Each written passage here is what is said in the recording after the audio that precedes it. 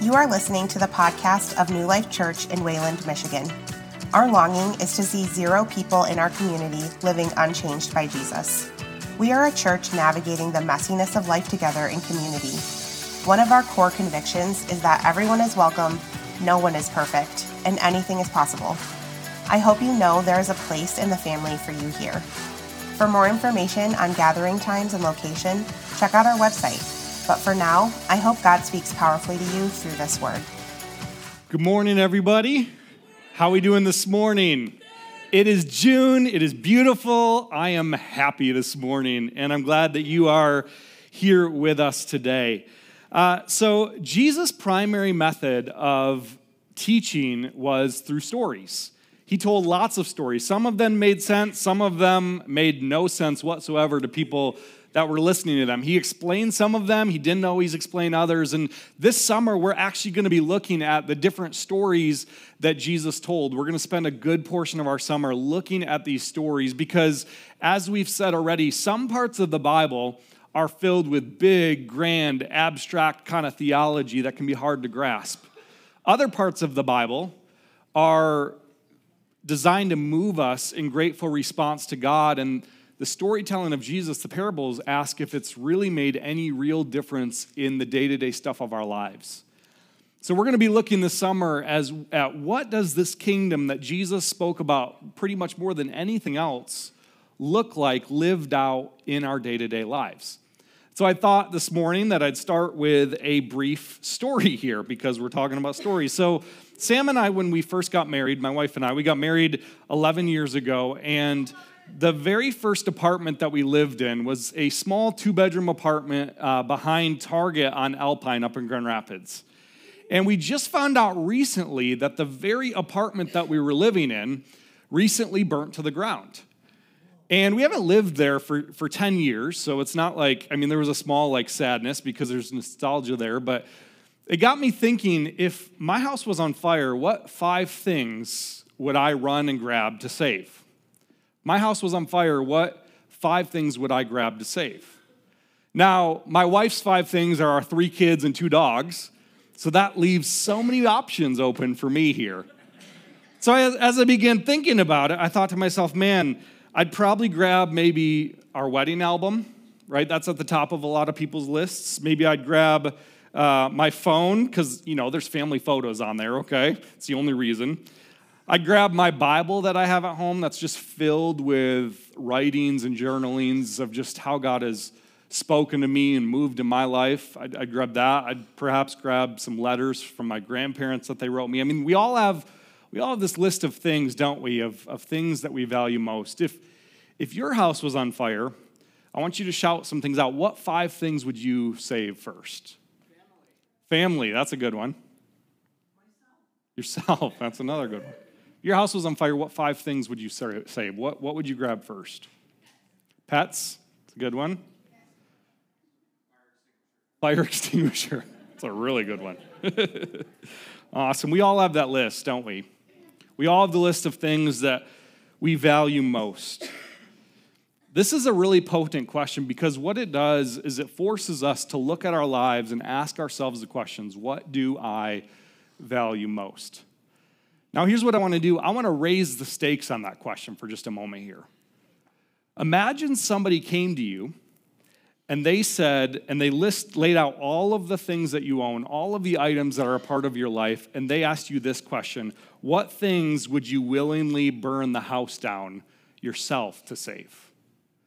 What things would you willingly burn the house down yourself to save? In other words, what items in my life have so much value to me that if forced to choose, I would choose saving them over saving my own home? That's a much shorter list, isn't it? I would never willingly burn down the house to save my wedding album. I'd never willingly burn down the house to save my phone or a letter from my grandparents. If I'm honest, I can't think of anything that I have that doesn't have a heartbeat that I'd be willing to burn the house down to save. Jesus believed, and this sounds like a radical statement because it is, Jesus believed that there are some things in our lives that are worth burning the house down for. There are some treasures, there are some things in our lives that are so valuable that it ruins all other treasure for us in comparison. Some things are so valuable that they actually are worth setting the house on fire, leaving the things we think we value most for the objects of ultimate value. The problem is, many of us don't see the value of those things. We don't know what real treasure looks like in this lifetime because we are holding on so tightly to the house, to secondary treasures. And what Jesus wants us to see here this morning is that there is a treasure available to you and to me. And if we are willing to burn the house down for it, to leave some things behind, this treasure is available to us, and it sets us free because it ruins all other treasure for us. So join me, if you will, in this story that Jesus tells from Matthew 13. Matthew 13, verses 44 through 46. And I definitely forgot to say something at the beginning, so I'm going to say it now as you're turning there. We have these devotionals that are available as a companion to this series. They're right outside on the high-top table outside these barn doors here. Feel free to grab one or a couple of them. They're really cool because they go in order with the series, and it's pretty much one study a week that kind of coincides with the series. If you're joining us online, you can get those at newlifewayland.org/summer. There's digital downloads of them as well. So feel free to grab these on your way out here this morning. So Matthew 13, 44 through 46, Jesus shares the story, and this is what he says. The kingdom of heaven is like treasure hidden in a field, which a man found and covered up. Then in his joy, he goes and he sells all that he has and buys that field. Again, the kingdom of heaven is like a merchant in search of fine pearls, who on finding one pearl of great value went and sold all that he had and bought it. So Jesus tells two parables, two stories here, basically illustrating the same thing. And they're very short. They're two verses each.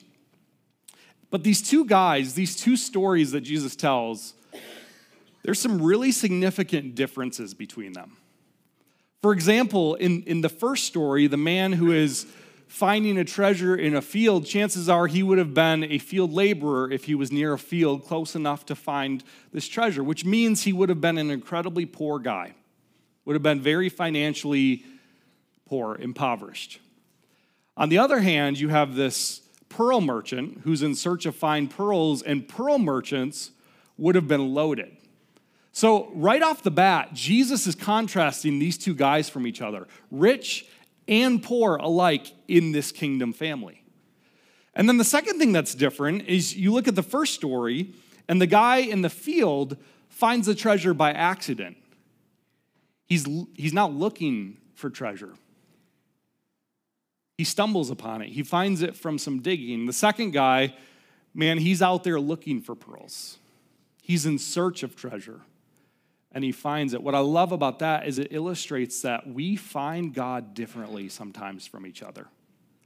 Like for some of us, we didn't think we were looking for God. We didn't think we were searching. As Isaiah 65:1 says, I want to be found by a people that's not looking for me. Some of us, we don't even know we're searching for God, and we stumble upon him, and he utterly transforms our lives. Others of us, like the pearl merchant, we have a longing and a searching, and I was sitting with a guy the other day from our church who hasn't fully surrendered his life to Jesus yet, and everything he described was this longing and this hole in his life.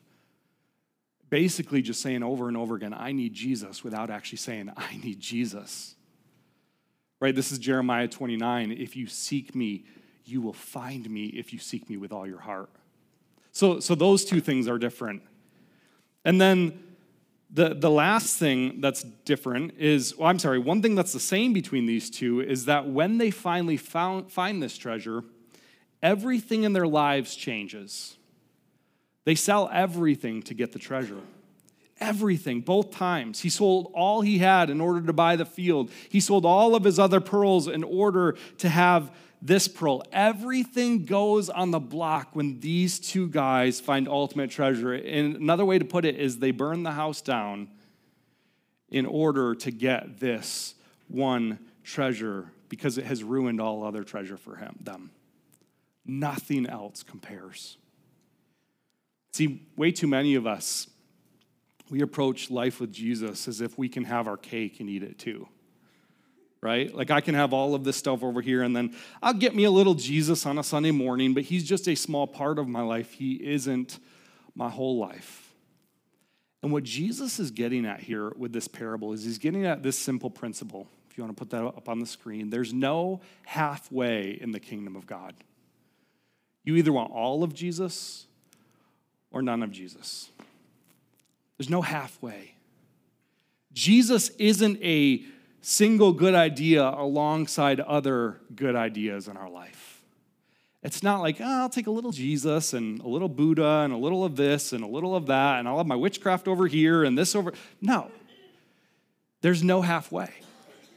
You either want all of Jesus or none of Jesus, and when you discover how truly great of a treasure that he is, when you behold his beauty, when you see his face, it ruins all secondary treasure for you. He is the treasure that ruins all other treasure. You see, most of us, we have attached our lives to things that make us happy. We have pursued happiness at all costs. In fact, the primary question, and I would say this is like the American Christian's question, is this: am I happy? Am I happy? In other words, do I have everything I want when I want it? Am I comfortable? Do I have security, upward mobility? Where am I at in comparison to my neighbor or the person next to me? Happiness is a never-ending, elusive pursuit, and yet we are taught that our Creator gave us an inalienable right to pursue happiness. That's not in there. That's not in this book. See, I love my family, and I love my kids and our church and our comforts and my good health. But I rarely realize how attached I am to something until God actually removes it. Then the power struggle begins. I say, God, I won't be happy until I get that side-by-side ATV like my neighbor has. Yes, I have said that. And God answers, no, you don't need that. You need gratitude for what I've provided for you right here and right now. When we put our claws into something and we attach ourselves, we nail ourselves to specific parts of our life where our entire identity is found in them.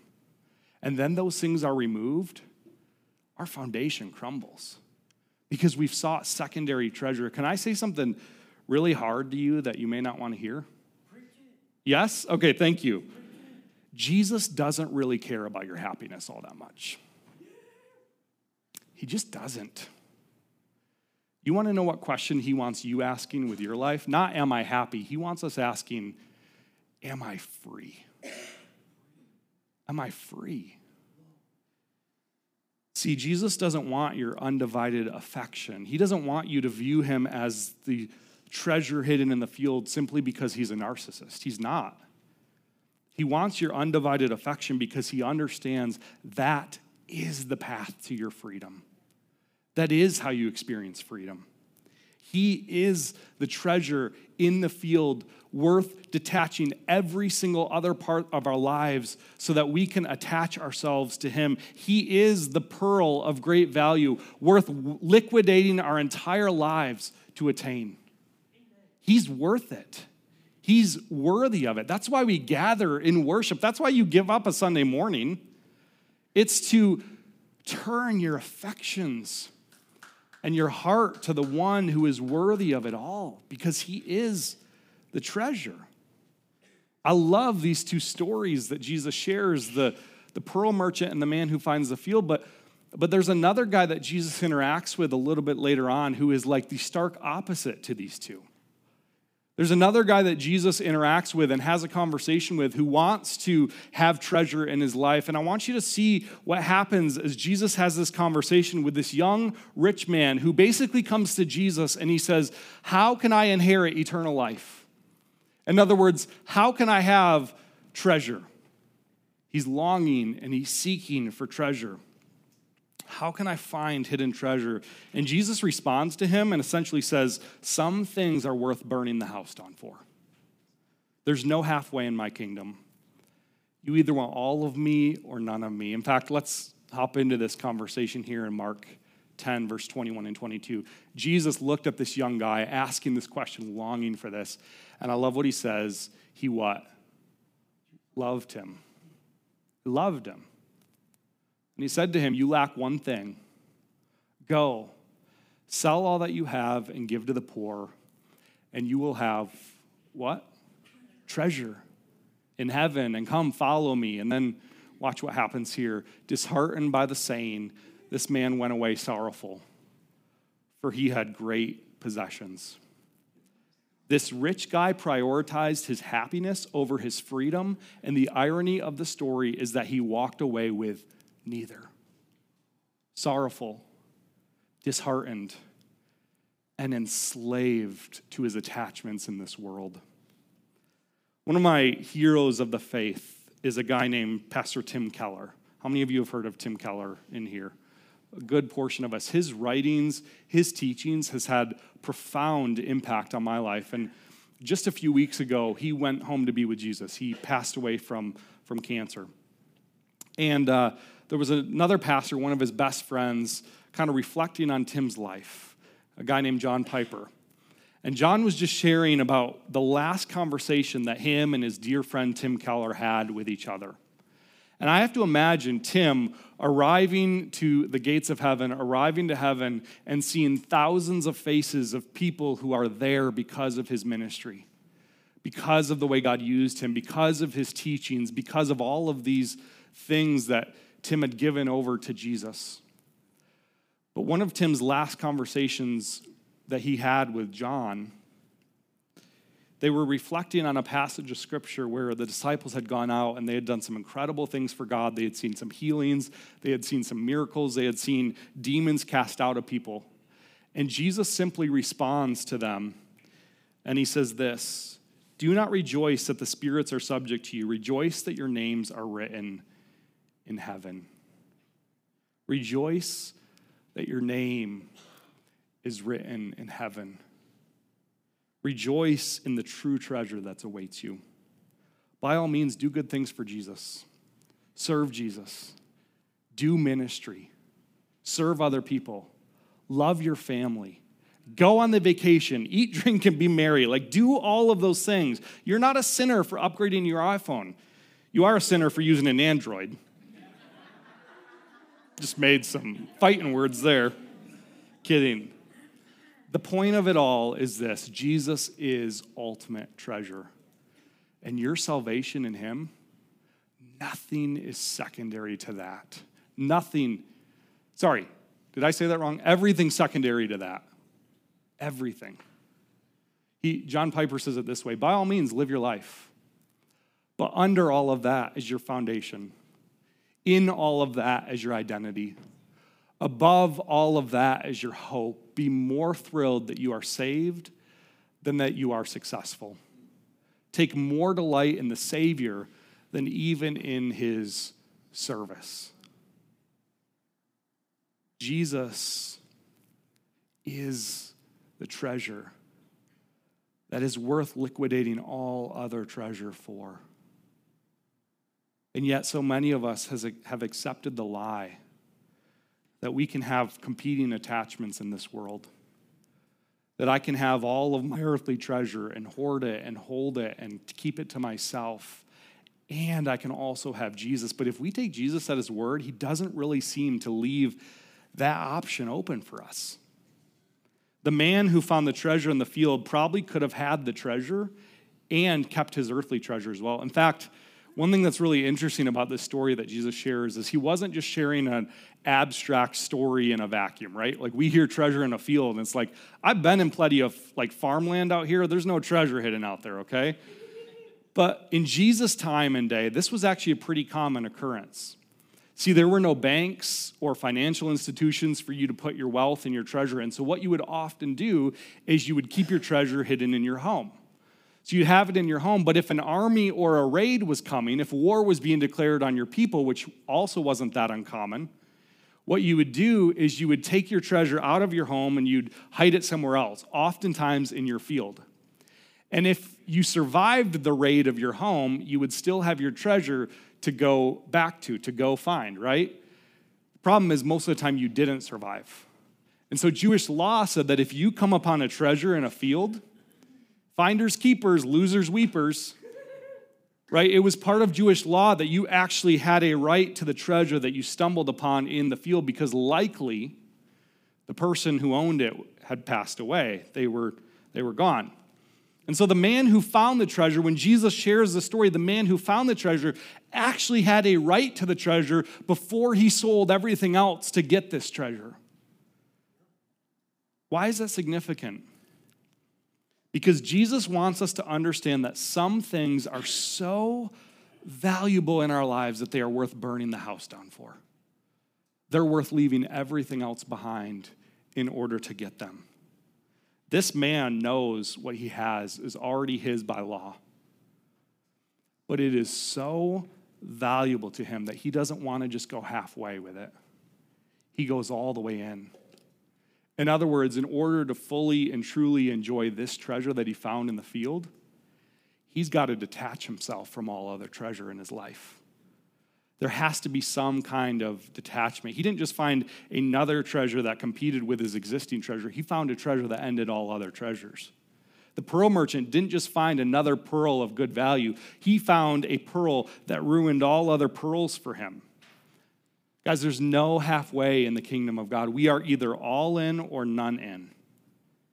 So the question for us today is is Jesus really calling us to liquidate our lives to follow him? Is he really calling us to burn the house down for his sake, if you will? This is the part of the message where American preachers like to soften it a little bit. I'll say yes. He actually is calling us to go this radical for him. But that doesn't look the same for every single one of us in this room because our hearts are attached to different things in this life. It doesn't look the same for all of us. It looks different for all of us. So I want to give you a spiritual discipline that you can actually put into practice in your life to live this stuff out. This has been an incredible one for me. I've seen other people use it as well. The spiritual discipline is this. It's called healthy detachment. Healthy detachment. And basically all it means is that we hold everything in our lives loosely to attach ourselves to Jesus. Now, I want to focus in on that last part for a second here. Attaching ourselves to Jesus is the most important part because if we don't do that, we just become attached and kind of a jerk to everybody, right? Becoming detached is not a good thing in general, but there is a healthy kind of detachment where we hold our families loosely, we hold our jobs loosely in order to attach ourselves to Jesus. What does this look like? Detachment from this world and to Jesus doesn't mean that I love my spouse or family less. It doesn't mean I'm kicking them to the curb tomorrow. When I attach myself to Jesus, I actually get a whole new heart to love my family with. When I attach myself to Jesus, what I don't do is put the weight and the burden on my spouse to fill things in me that only Jesus can fill. That's what healthy detachment looks like. You know, the end goal of your marriage is not to make you happy. And it's not even to procreate or have kids. The end goal of marriage is for you to stand side by side with your spouse one day before Jesus and say, we helped each other run after you, Jesus, the hidden treasure, the primary treasure, with everything that we had. It's for one spouse to be able to say to another, I see who Jesus is turning you into, and I want to be a part of that. This last week, my wife and I, we had a really, really hard week. She lost her cousin to suicide this last week, and I did the funeral on Thursday. She sang in the funeral. She sang Amazing Grace. I don't know how she made it through that. And Thursday night, we went to a worship concert in Grand Rapids. And we were like, do we go? Do we not go? It's been a really hard week. It's weighing really heavy on us. And I'll just say there is nothing that makes me love my wife more. No moments in my life when I love her more than when I see her worshiping Jesus and tears flowing down her face. That's what detachment looks like. It's not going to my spouse and saying, you have to complete me. You have to fulfill everything in me. It's saying, no, Jesus has already completed me. And I want to walk with you as we run towards him. What about for our kids? You know, child dedication is one of the things we do to practice healthy detachment with our kids. That if you have a child here and that's 5 and under and you haven't dedicated them on the stage, can I just encourage you, sign up for the next child dedication? What child dedication is not is, hey, good luck, church, I'm kicking my kids to the curb. No, it's saying my kids belong to Jesus. And with everything in me, I want to give them every opportunity to know him, to love him, and I need my church's help to get there. That's healthy detachment. Detachment from this world doesn't mean I literally go home and burn my house down. Some firefighters in the room, I know we got some firefighters in our church, are like, please don't do that. But when I detach myself from my material possessions, it means all of a sudden I see everything that I own as a way to love God and to serve him. What it means is that I no longer use people and love my stuff, but instead I learn how to use my stuff in order to love people. Some of you have homes and houses that could be used for God's purposes. I don't have a summer calendar up here, but that's why we're doing that. My challenge to you this summer is to detach yourself from your house, your privacy, and actually invite people into community this summer, to be part of each other's lives, to share the gospel with somebody else, to get out of your comfort zone, to detach yourself from your own comfort and your own false sense of control and stability and go out there on a ledge and serve people and love them and talk about Jesus with them. Detachment from the world doesn't mean I don't serve other people. It means I learn how to serve them from love instead of for love. You want to know a good litmus test for your life as far as if you have unhealthy attachments? A simple question that you can ask with your life is this: is this item in my life serving me or is it serving Jesus? Is this item in my life serving me or serving Jesus? Do I approach my marriage as if it's designed to serve me, or do I approach my marriage as if it's designed to serve Jesus? Do I approach my family as if my family exists to serve me, or do I approach my family life as if it exists to serve Jesus?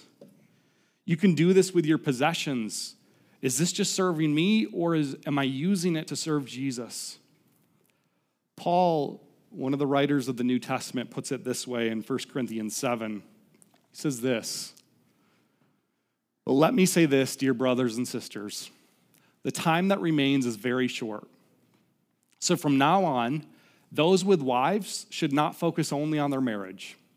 Those who weep or who rejoice or who buy things should not be absorbed by their weeping or their joy or their possessions. Those who use the things of the world should not become," what's that word? "attached to them.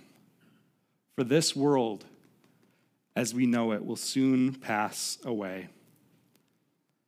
Finding Jesus, beholding his beauty, seeing him for the treasure that he is, never ever just mildly improved your life.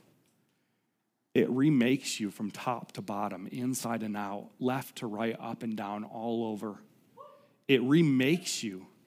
Everything in your life becomes revolutionized when you've truly found and see Jesus for the treasure that he is. If it's real, it will utterly change you. When the spiritual reality of the kingdom of God breaks through in your life, you begin to say to Jesus, "I understand what you did for me. And now, and how you poured yourself out for me, that becomes the fuel that makes everything else in my life secondary." When you behold the beauty and the treasure of Jesus and for who he is, you begin to say to Jesus, "I'm willing to lay it all down for your sake." You will be willing to say, "Do anything with anything I have, take anything that I have," and you offer it all to him. Let me ask you this. Is $1,000 expensive? Is $1,000 expensive? Your response would be to say, for what? Right? $1,000 for A hamburger? Yeah, that's pretty expensive. $1,000 for a brand new Tesla? Probably not that expensive. Yes, somebody said yes. I don't know. You pick something. $1,000 for a new house, whatever. Not expensive at all, right? The object and whether or not something costs a lot or is expensive has everything to do with the value that we place on the thing that we are obtaining as a result. Is $1,000 expensive? Is giving up your life expensive? Here's what I would say. Giving up your life for a job or a career, it's pretty darn expensive. Giving up your life for an earthly possession or a pursuit. I mean, I know some people who have built their entire lives around being able to buy a boat by the time they're retired. I'm not criticizing boats. I love boats. Bring me on a ride on yours. That's great. What I'm saying, though, is that if that is the ultimate pursuit of your life, it's pretty expensive. Is giving up your life for the King of Kings, the Lord of Lords, the one of infinite eternal worth expensive? Not at all. Not at all. I think if we truly could see Jesus for who he is, for how valuable he is, our immediate response would be, Jesus, everything and nothing less. And honestly, you could flip that same question on him.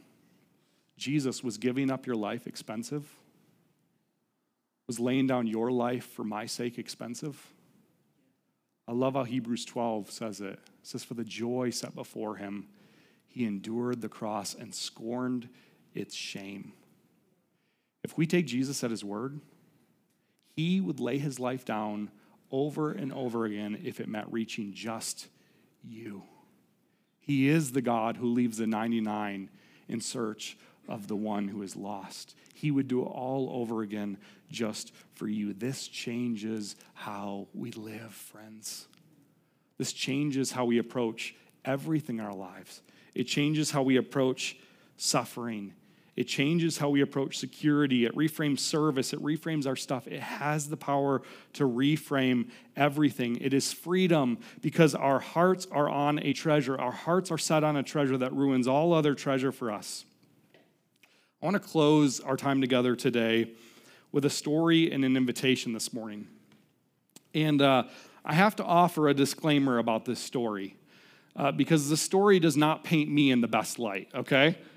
But we're not here to make much of me. We're here to make much of Jesus. And so I share this story as a way to say this is an area that I'm continuing to learn and have my faith grown in. So a couple weeks ago, we announced that Aaron Van Wielde, who's a part of our church, is joining our staff. And we'll have more on that and what that's going to look like tonight at our family meeting. But we announced that recently. And I'll never forget the moment, this is kind of behind the scenes, where Aaron came to me and he said, you know what? I quit my job to come work at the church. I was like, you did what? Yes, I quit my good-paying job to come work a not great-paying job at the church. And by the way, none of us here on staff are in it for the money and the fame because there's neither here, okay? Which is fine. We're good with that. We knew that's what we were signing up for. But when I heard Aaron say that to me, and I said to him, like, you quit your job? I remember this distinct feeling of sort of totally freaking out inside when he said that.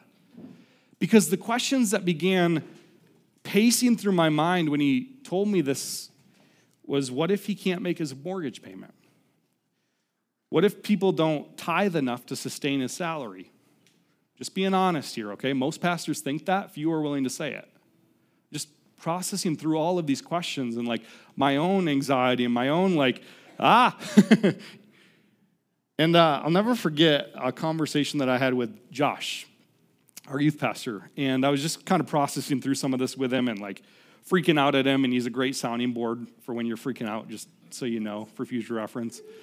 And he simply asked me this question in response, and I'll never forget this question. He said, why would you be surprised when people actually go all in for Jesus? Why would you be surprised when people actually do this? And my response to him was, yeah, but Jesus doesn't live in the real world where there's mortgages and bills to pay and all of that. Some of you are never going to come back after this. And schedules. And that's when it hit me. There's no halfway in God's kingdom. You either want all of Jesus or none of Jesus. And here's the thing. That's Aaron's story. That's what God is calling him to. I have friends also who have actually felt a calling away from being a pastor, away from working in a church, to go do ministry in a secular field. And that we celebrate that as well. The point is not that we all have the same invitation or the same story or have to leave the same things behind. The point is that we're willing to. The point is that we're willing to say yes to God when he asks.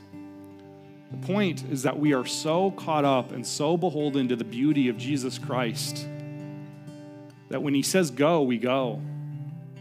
When he says stay, we stay. When he says give, we give. The question I want to end with here this morning is, what treasure am I attached to more than Jesus? And is there an area of my life where I need to burn the house down to go all in? For some of us, that means releasing control over a situation. For others of us, that means literally kicking an idol to a curb, getting rid of something in our lives that is in the way. For others of us, it's a call to be obedient when we're trying to shush his voice. Like there's this feeling in our heart, this nagging sense in us that we ought to do something or go somewhere or serve in some way or give in some way, and we just kind of have shut it out and shut it beside. Jesus is a treasure that ruins all other treasure for us. And he has freedom waiting for you on the other side of your willingness to surrender that to him. Let's pray. Jesus, we thank you.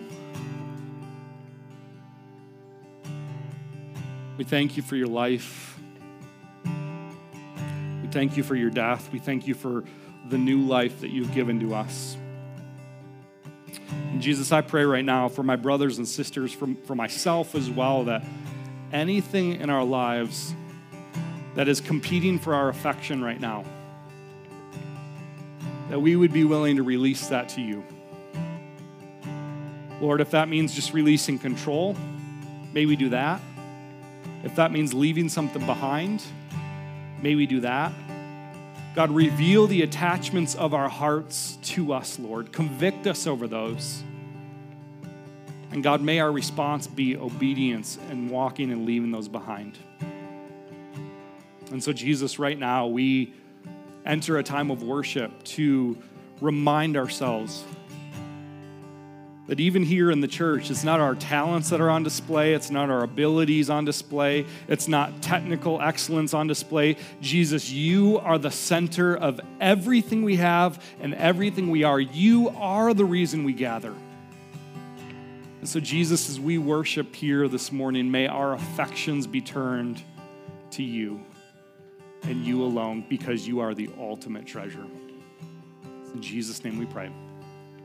Amen.